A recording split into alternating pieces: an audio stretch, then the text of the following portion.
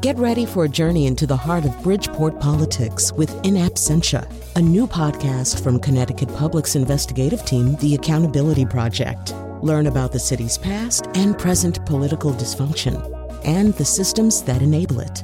Tune in wherever you get your podcasts. Funding provided by Francisco L. Borges and the Melville Charitable Trust.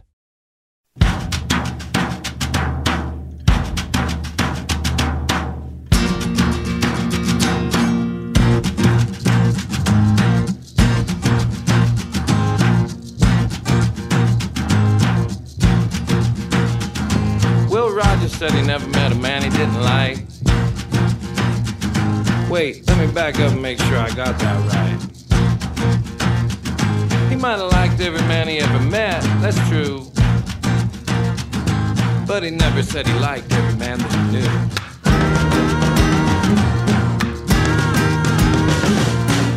I met a woman with a Midas touch. I could never get her to touch very much. I met a man of opportunity. He never offered any of it up to me. I met a soldier in a recruit who said he'd make a man out of me and stole my youth. Working for a man who could not stop lying. Drove us all off a cliff and called it flying.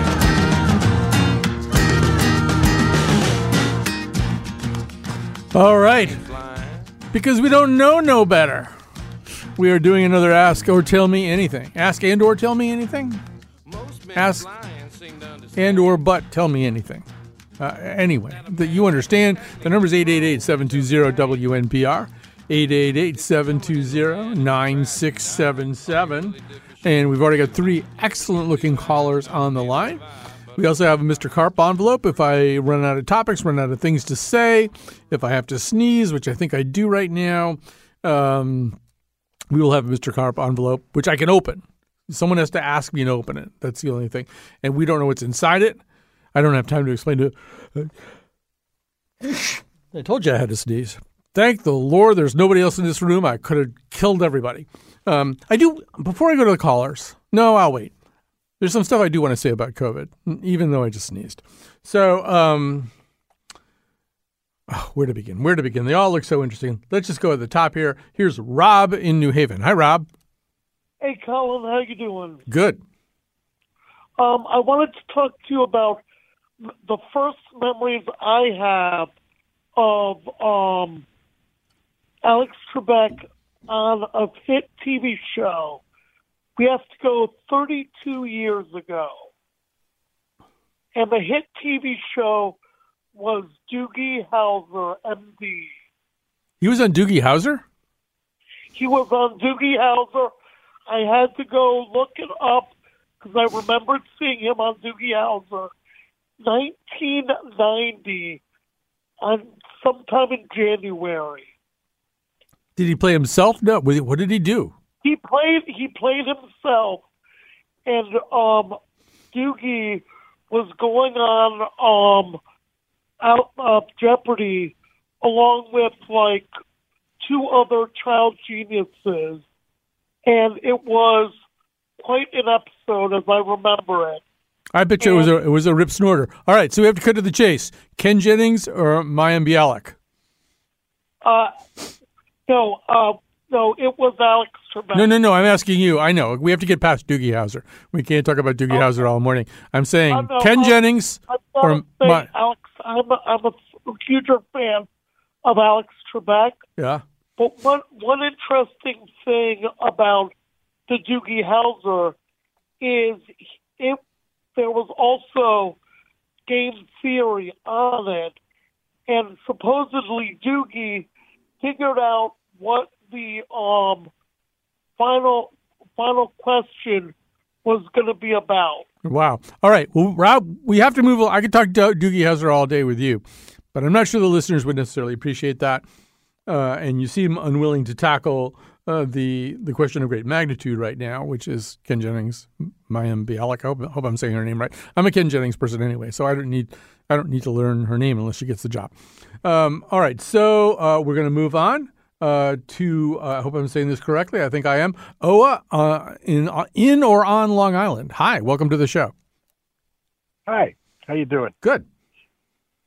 I heard something the other day that sort of like explained it a little to me, just in terms of, I mean, everything is so screwed up. But the war, I was called, the war was colonialism. Mm-hmm. I had to think about it for a while, like, what does that mean? Going, America and like these groups. And it did sort of explain, because Ukraine is everything. It's Russian. It's like there's so many things in there. And they're all hitting on each other, like, which, we're going to be this, we're going to be that.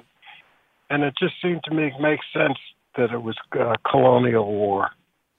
Well, for it to be a colonial war, I'm not sure I even grasp the concept here. In other words, I suppose for it to be a colonial war, we would be suggesting that Ukraine either was or putatively could be a colony of the kind of greater Russia. There's like, is that why it makes sense to you? Yeah, I'm just a jerk, so I don't know the technical aspects of much, but it just is such a mixed up country with all, and originally Russia owned that whole block, and they want it back, and it's just the usual BS. Right. Well, there you go. While we're on this subject, I do want to say, I've been thinking a little bit about and listening to a podcast that's related to this. First of all, as you probably know, if you're listening, they had Victory Day in Russia today, which is like they celebrate their victory in World War II. They have a big parade, huge military parade in Moscow. They say, all right, generals, you get to the front of the parade. Generals? Are there any generals here? A little low on generals right now, and probably the generals who are around, keep it a pretty low profile, maybe dressing as corporals. But this is sort of this point was made on the Breaking Points podcast today. We are in an odd way escalating our involvement with Ukraine and in the Ukraine conflict, and doing it in a. First of all, I just want to say I'm not afraid, and I don't think we should be entirely afraid of upping the ante a little bit with Russia. But what we're doing right now is, in two instances, A, the killing of generals, and B, the sinking of a flagship, basically saying, we're providing the intelligence for this. We're providing real-time intelligence to tell Ukraine how, when, and where to kill generals and sink flagships, which is, not necessarily the way that we understood what our involvement would be in the first place, and is being done absent public debate. Typically, this is the reality of the United States in war is, we have this gigantic defense budget, this gigantic Pentagon operation. We can give anybody a war anytime we want to, anytime they want to. Just let us know. We'll have a war. We're so ready. And we've gotten pretty sloppy, incredibly sloppy, one might say, about how we engage and whether or not there's any kind of public debate beforehand. So, obviously the intelligence services, they're enjoying this. Like, we're good. Who's better than us? Who's got it going on? We do. We know where the Russian generals are, and we tell Ukrainians how to hit them. And I'm not necessarily opposed to that under these circumstances, but there's a certain amount of risk inherent in that. Sooner or later, there might be reprisals. The people on Breaking Points were bringing up the fact that not too many years ago, there was a big story out of Afghanistan that there was a bounty on U.S. soldiers. And we were pretty outraged about that. That the Russians, I should say, had put a bounty on U.S. soldiers in Afghanistan. So in a way, we kind of, taken that a couple of steps up here, going to not assassinate, but arrange for the killing of Russian generals. All right, so we're going to move along here. And we're going to go next to Mary and Kent. The number, by the way, 888-720-WNPR, 888-720-9677. I know Oa said he was a jerk. You do not need to be a jerk to call. I don't think Oa was a jerk anyway, but you do not. It's not like jerk day here or anything like that. Hi, Mary. You're on the air. Hi. I want to call about Clarence Thomas and his comments on Friday in regard to the general population's reaction to the Roe Wade leak. It just shows to me a stunning lack of self-awareness of where he fits into the scheme of things right now in consideration to his wife's behavior and things that she said and done in regards to the January 6th. Right. So just to frame this, and I don't have the language in front of me, but he basically said this kind of feeds an atmosphere. And he was talking about the leak. He said it kind of feeds an atmosphere where people can take matters into their own hands or something along those lines. Yeah, one of his quotes was, well, people aren't willing to, quote, live with outcomes we don't agree with. Right. And it can't be that institutions, quote, give you only the outcome you want or can be bullied. Mm-hmm. So, it's just the irony is off the charts to right. me. I will first of all tell you that senior producer Lily Tyson is working on an episode which we will ideally put live on the air tomorrow about not the Roe decision, not the Alito draft or anything like that, but about the Supreme Court itself. And I want to specifically get into that. That, yes, I understand why they're so outraged by the leak of the draft. I understand also, I get it that, in a way to have any kind of deliberative process, you need a little bit of space for people to think about things. People are unlikely to change their initial opinion based on new information or new arguments if it's all being done in front of an audience. So I sort of get why they like keep things private. On the other hand, they act like somebody, murdered Elena Kagan in the front lobby or something. I mean, this is a leak of a draft.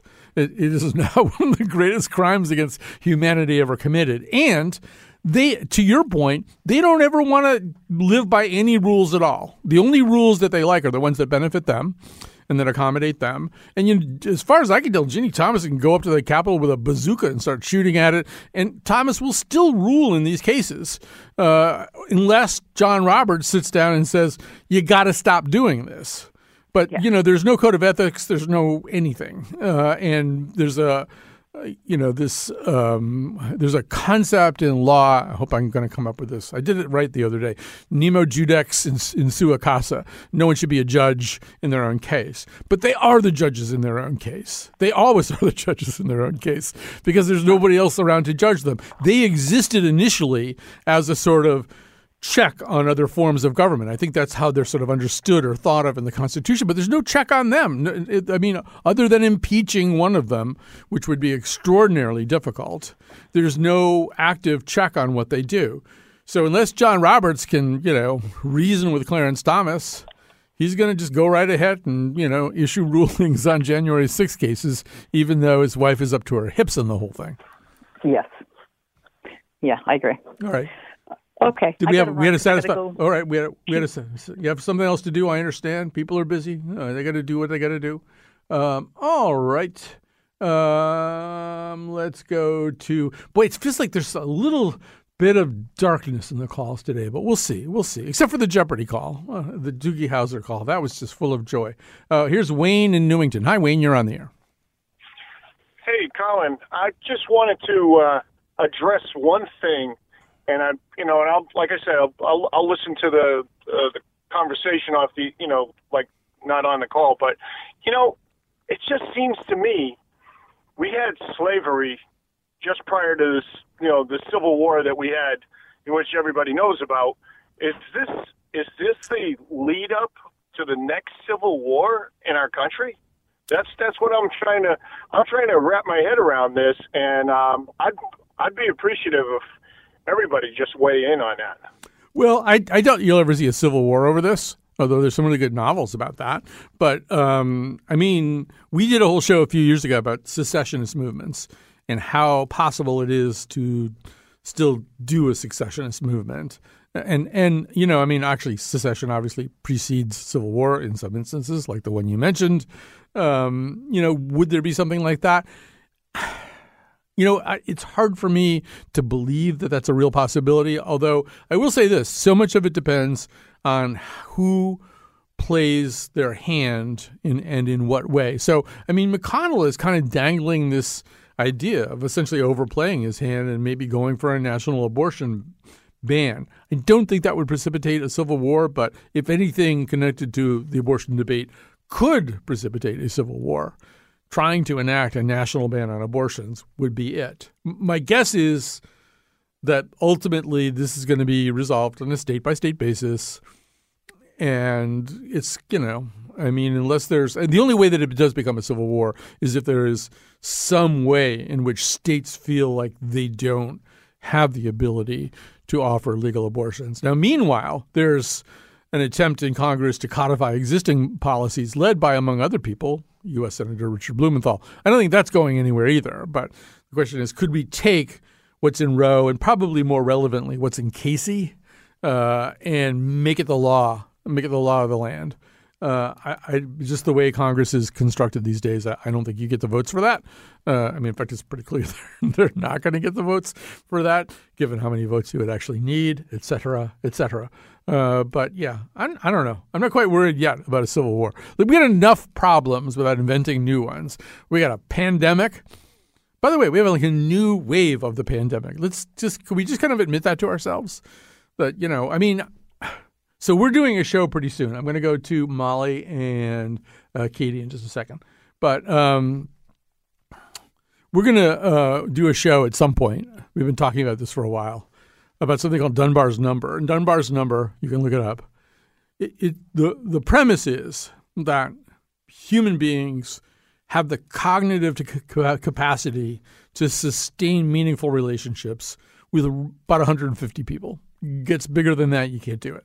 And then there's sort of lots of really interesting and occasionally somewhat charming examples of, why that would be the case. But one that came up in one of our meetings is, like if you have 150 people at a wedding, I guess theoretically it could be more because there's a bride and a groom, but 150 people is that's sort of is about as big as a wedding can easily get. It gets bigger than that. You got a lot of people there who don't even know what they're doing there and aren't recognizable by the the bride and groom.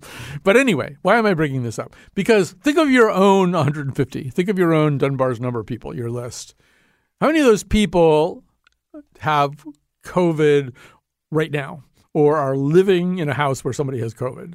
Or have had a really significant prolonged direct exposure to an active COVID case, like right now-ish. Because I think one of the problems now is our data collection has never been any good in this country, just been nightmarishly bad. I can say more about that if there's time later. But and now with so much of it going on at a self-testing level, a lot of this stuff is just kind of managed, right? You get your Binax test, you do it, you're COVID positive, you call into work, say I'm not coming in, you go lie down in your bed, you drink some broth, I don't know, whatever you do, it gets worse. Maybe you start thinking about trying to get some Paxlovid, but there isn't necessarily a great mechanism for your case to become part of the statistical landscape. So I don't think we really know how many cases of COVID there are out there, or I don't think we're even close to knowing how many active cases of COVID. But there's clearly a pretty big resurgence right now. There's a surge going on. So anyway, to say what I was going to say before, we got that. We got Ukraine. Yeah, we got what apparently is going to be an abortion decision, a Roe-related decision that will be unpleasant and displeasing to many people. We got strife. We got midterm elections. I don't know. Why invent a civil war we don't have right now? All right. So here's Katie in New Haven. Then we'll go to Molly in Collinsville. And then we will take a break. The number is 888-720-WNPR. You can call up about anything. It doesn't even have to be anything that's in the news. It could be, questions about anything, really, about the nature of reality. 888-720-9677. Hi, Katie. Hi, Colin. What's up? I have no idea. All right, so I'm calling because yesterday I had a relative tell me they started seeing a naturopath, and they got diagnosed with some kind of candida yeast infection in their gut. And eclectic alternative medicine is a bit of debunking it rather is a bit of an interest of mine. So I knew exactly what she was talking about, and I instantly got scared for her. So I guess I just want to talk about, I was curious how many naturopaths are in Connecticut. So we were sitting at a restaurant when she told me yesterday, and I Googled it, and there were at least 4 down the block from me all around. And it's just, I've seen the prevalence of it increasing. I've seen it. Let's be honest, it's not real medicine. We have, fact, it's not real medicine. And I just want to feel like I'm doing something to call attention to this and help people who are disenfranchised, who are basically targeted by these groups. Yeah, I mean, I have similar feelings, but I think you know more about this than I do. I'm just sort of guessing, but I'm not completely unaware of this. And I do feel as though there are instances where somebody goes to see a naturopath and they basically suggest a pretty massive lifestyle change, which for the most part would be stuff that maybe you'd want to try anyway, and I don't think there's a tremendous amount of harm in that. I mean, the harm comes if you substitute that for more conventional kinds of medicine where, things have been tested a little bit better. And there's, and I think we've seen in the last 2 years the risks of going with alternative medicine in really dire situations. I mean, all of the things that have been done and tried and offered up as alternatives to, scientifically driven approaches to the pandemic have made the pandemic worse. So I don't know. I mean, if somebody said they're going to a naturopath, somebody I knew, I would say, well, fine. But I mean, if you actually have specific symptoms that you're needing to have addressed, you really want to make sure that they can be addressed. I mean, the medical establishment is not a blameless institution, right? We know they overprescribe antibiotics, for example. There's a lot of things that they do wrong. But the fact that they do things wrong isn't necessarily a reason to completely depart their midst in favor of naturopaths or osteopaths or anything else that, might be kind of out there that's kind of, or just doing what Joe Rogan says, also not a good idea. But I sort of understand why people go, wow, I've been feeling like crap for 2 years and my regular old doctor, my PCP, isn't doing anything for me and doesn't have any idea why I feel like crap. And so I'm going to try something else. Yeah, and I can understand that mentality because at a certain point, there is only so much that allopathic medicine can do. Yeah. And yet these naturopaths aren't going to help either. Right. This person I know doesn't have any chronic, lifetime illnesses as far as I know, but they're getting older, and I'm really concerned for them going down the line, getting something serious and seeing a naturopath instead. Right. I mean, look, it's sort of hit or miss with naturopaths. They might actually tell you to do something that's good for you. Maybe it turns out you really shouldn't eat bread. They're eating less carbs, and I'm sure anyone would feel better eating less carbs in general. That's not a bad idea. But I hear what you're saying, and certainly it's not a time, really, to be trying non-traditional medicines. I think until we're out of this situation, I mean, I would hate it, for example. To tell you the truth, I've been feeling really lousy the last 2 days, and I can't quite figure out why it is I feel lousy. Is it lack of sleep? Is it allergies? Is it depression? It could be any of those things. But I really have to kind of keep a watchful eye right now because you also could be, and I actually do Binax tests, pretty regularly, at least twice a week. I test myself, no matter what my symptoms are, and they're usually nothing. I test myself anyway, partly because I have a severely immunosuppressed family member whom I see on a regular basis, and I do not want to be bringing him a virus which I'm harboring asymptomatically. I've actually forgotten what point I was trying to make, except that this is a time now to keep your foot on the science pedal. I understand you get restless maybe in times of peace, in times of relative calm, and you think, none of this stuff works. I want to go see that person that my friend Ellie went to see. Ellie had a good experience with this naturopath. I think I'll give that a try. Well, you're at liberty to do that. This wouldn't be a great time to try that, I don't think. All right, let's take a break. We'll talk to Molly from Collinsville. When we come back, this is Ask or Tell Me Anything.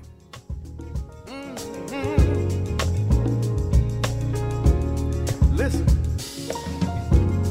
we're a winner and never let anybody say, boy, you can't make it, cause a feeble mind is in your way. No more tears do we cry, and we can finally dry our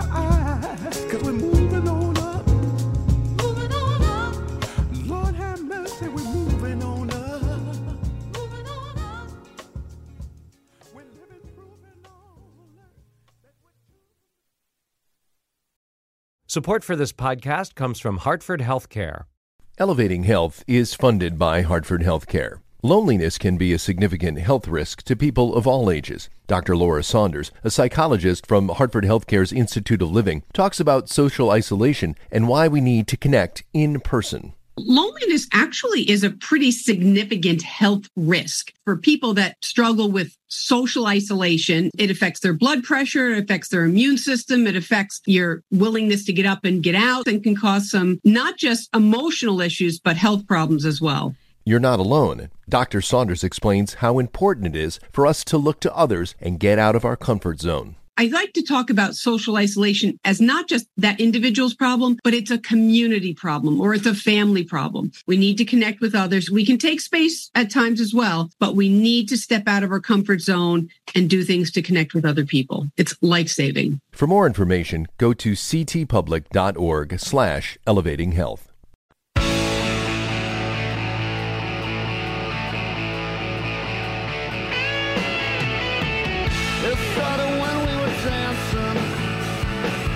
Got heavy when we got to the bathroom.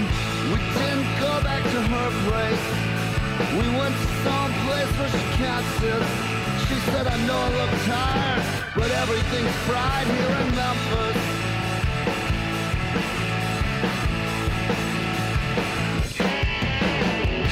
Man, I want to know exactly which bathroom, dude. Does it make any difference? It can't be important.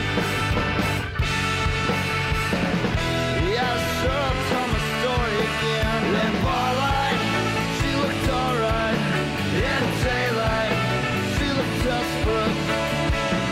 That's alright, I was desperate too. I'm getting pretty sick of this interview. Subpoena in Texas, sequestered in Memphis. Subpoena in Texas, sequestered in Memphis.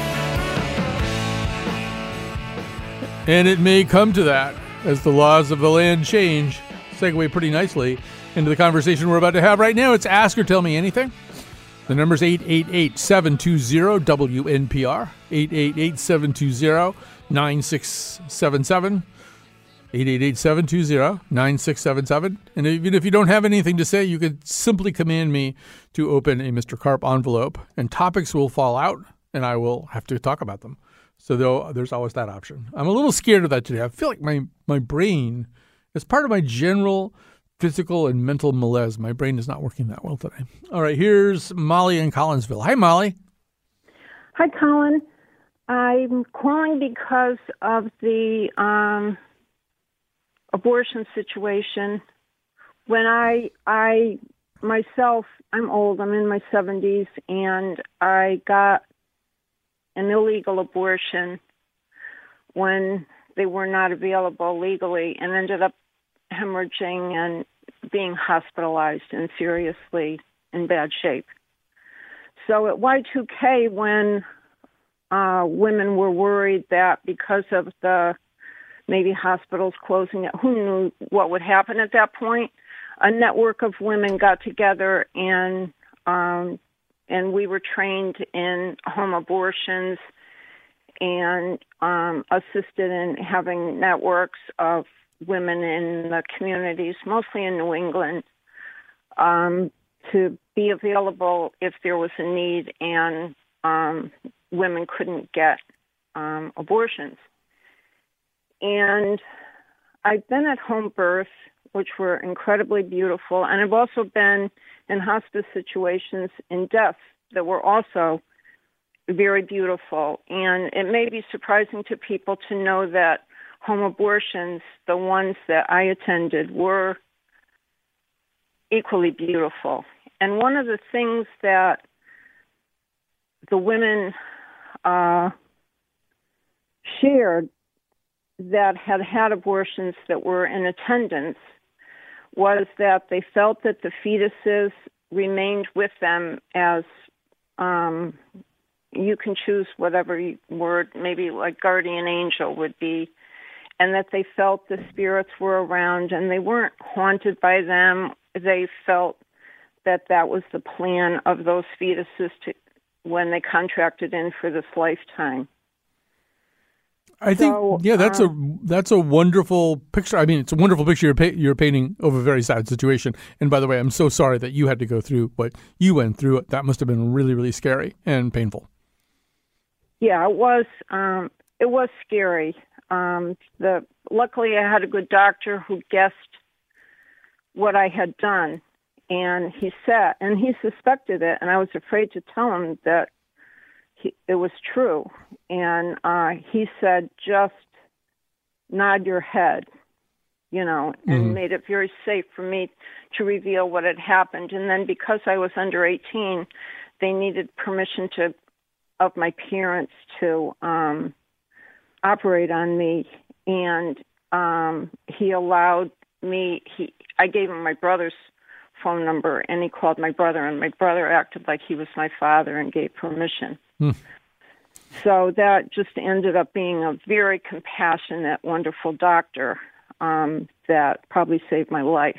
And the stuff that you're describing also in a more contemporary way, we may be heading towards much more of that kind of thing. I mean, it really is.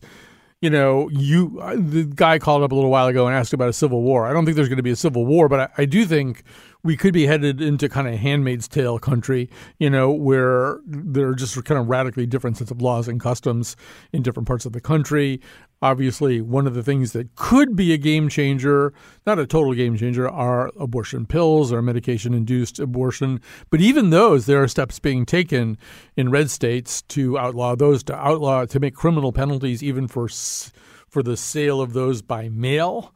So whatever we do, we're either going to have to deliver it in the states that are friendly to people, to women seeking abortions, or deliver it very, very secretly in places where things are not like that. But, this whole thing, I mean, I'm certainly not the first person to point this out, but I mean, this whole thing also penalizes people with reduced resources. It penalizes women in inverse proportion to the resources that they have. The poorer you are, the less worldly you are, the less connected you are, the more trouble you're in, and the harder it's going to be to get out of that trouble. And to me, that's the biggest tragedy. There are a lot of people who can hop into a car or buy a plane ticket or something and go somewhere.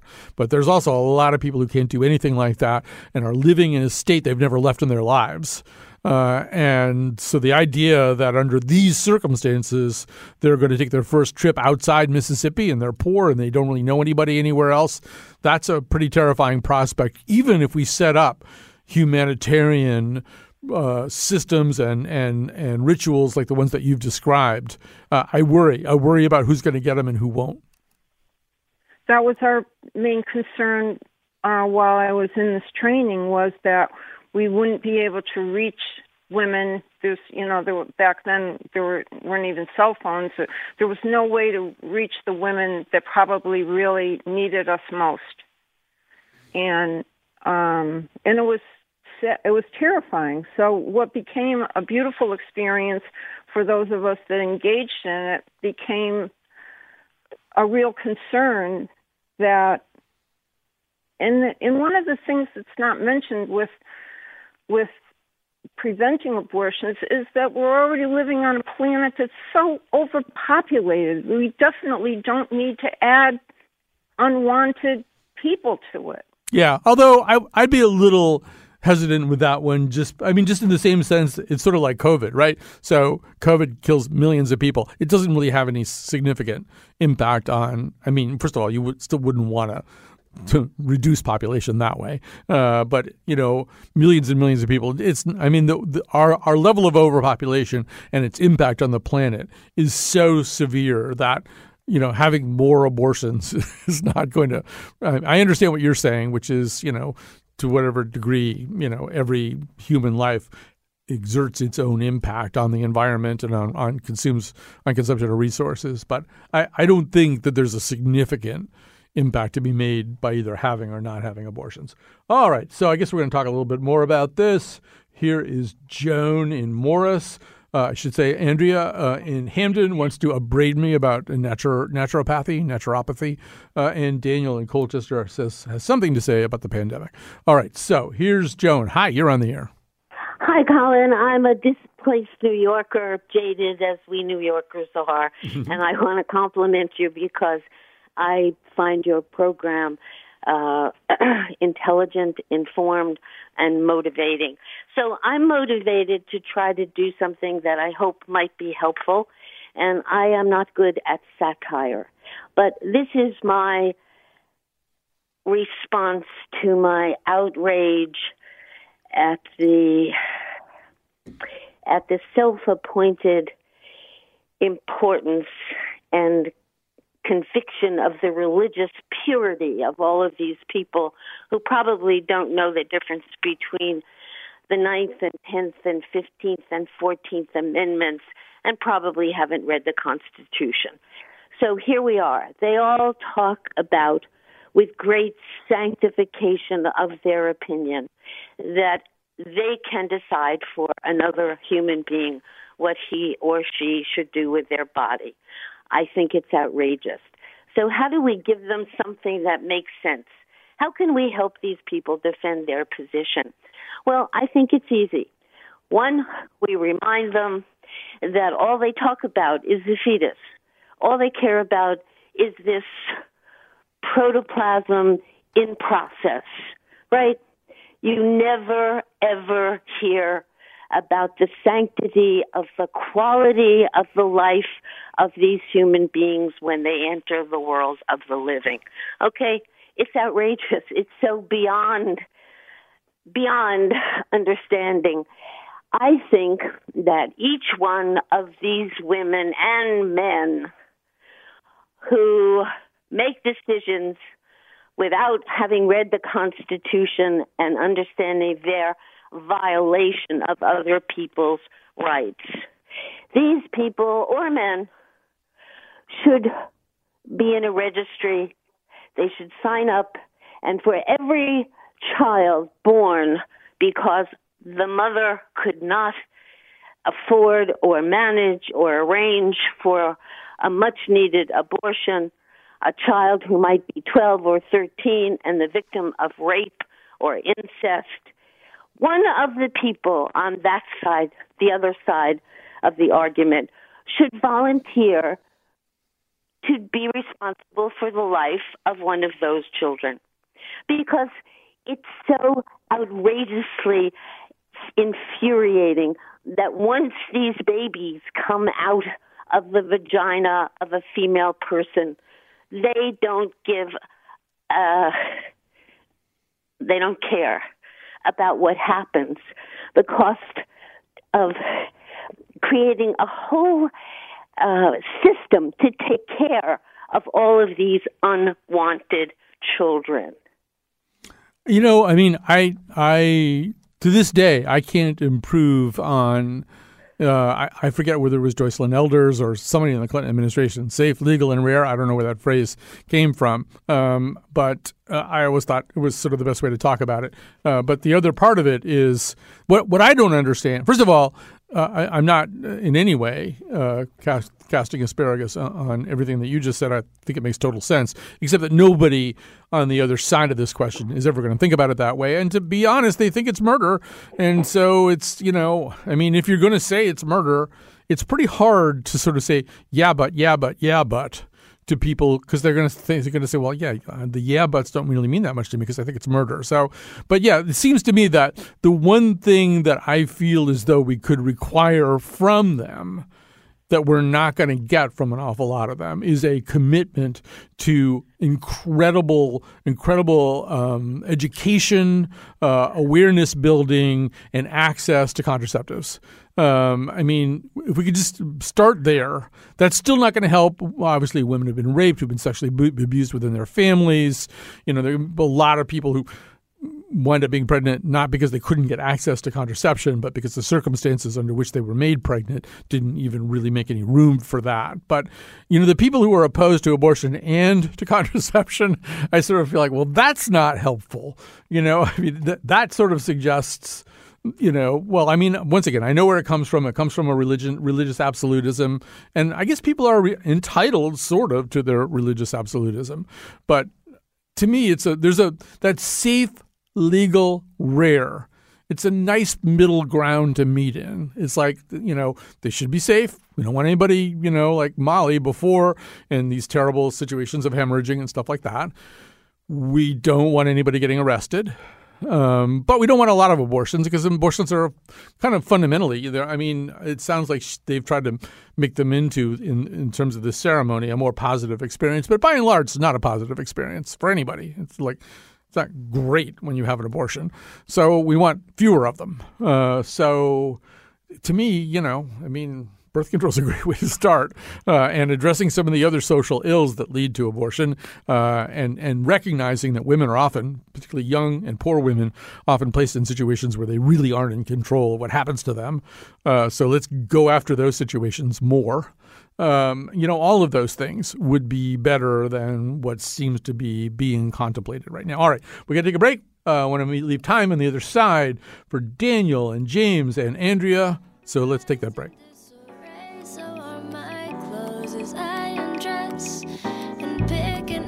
For this sunny day, 'cause it's okay.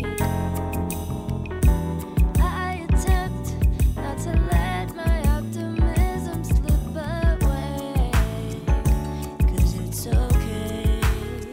'Cause as long as the sun is rising, we can get up and brighten somebody's day. All right, we are back. It is now time for me to say some thank yous. First to Kat Pastor. She is our technical producer. She's on the board, making everything happen the right way.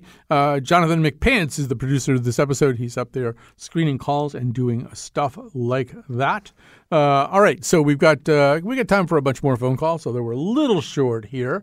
So let's go to Andrea in Hamden. Hi. Oh, hi, Colin. I just want to say I love your show, and I agree with you 90%, except for when you talk about alternative things. And then I really feel like naturopaths,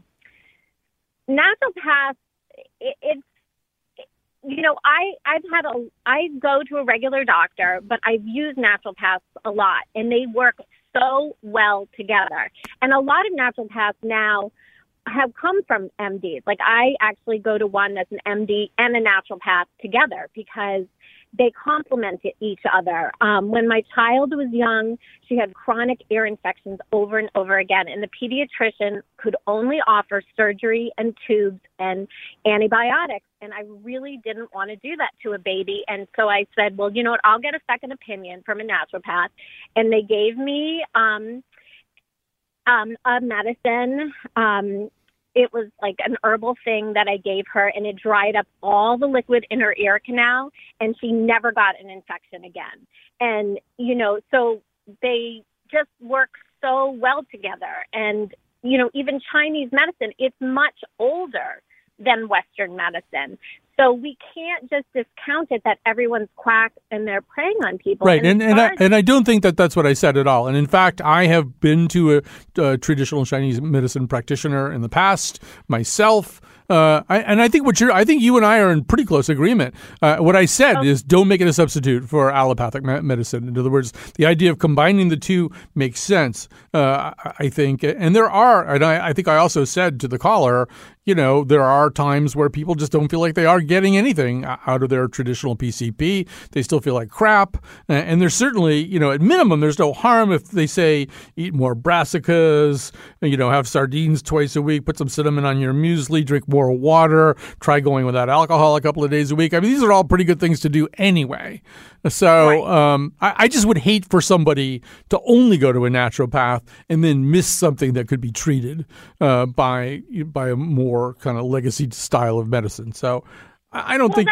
Yeah, go ahead. But I think I also would hate it if someone only went to a Western doctor and didn't, if they were having chronic things that the doctor couldn't handle, just say, oh, well, I have to live with this chronic pain, or I have to live with this chronic symptom that I can't, take a pill to do away with. And as far as COVID goes, naturopaths were great at helping people boost their immune system, and there should have been more talk about that because, as we know with the vaccine, it's great, you're not going to die, but it doesn't stop you from getting COVID. And there's all kinds of immune boosting things that they know about that Western doctors don't know about. Yeah, but I just feel like we just wandered into such an incredible garbage dump of pseudoscience and bad advice. And I'm not saying that naturopaths necessarily belong in that garbage dump, but, you know, the Joe Rogans of this world telling everybody to use ivermectin, you know, and Aaron Rodgers talking about he's doing Ayurvedic medicine now and this and that, and there's a lot of people don't know. And I'm not suggesting that Western medicine knows everything. They absolutely don't. And as I said at the outset with the other caller, yeah, they overprescribe antibiotics. There's all kinds of ways that they can screw up your body, and they have.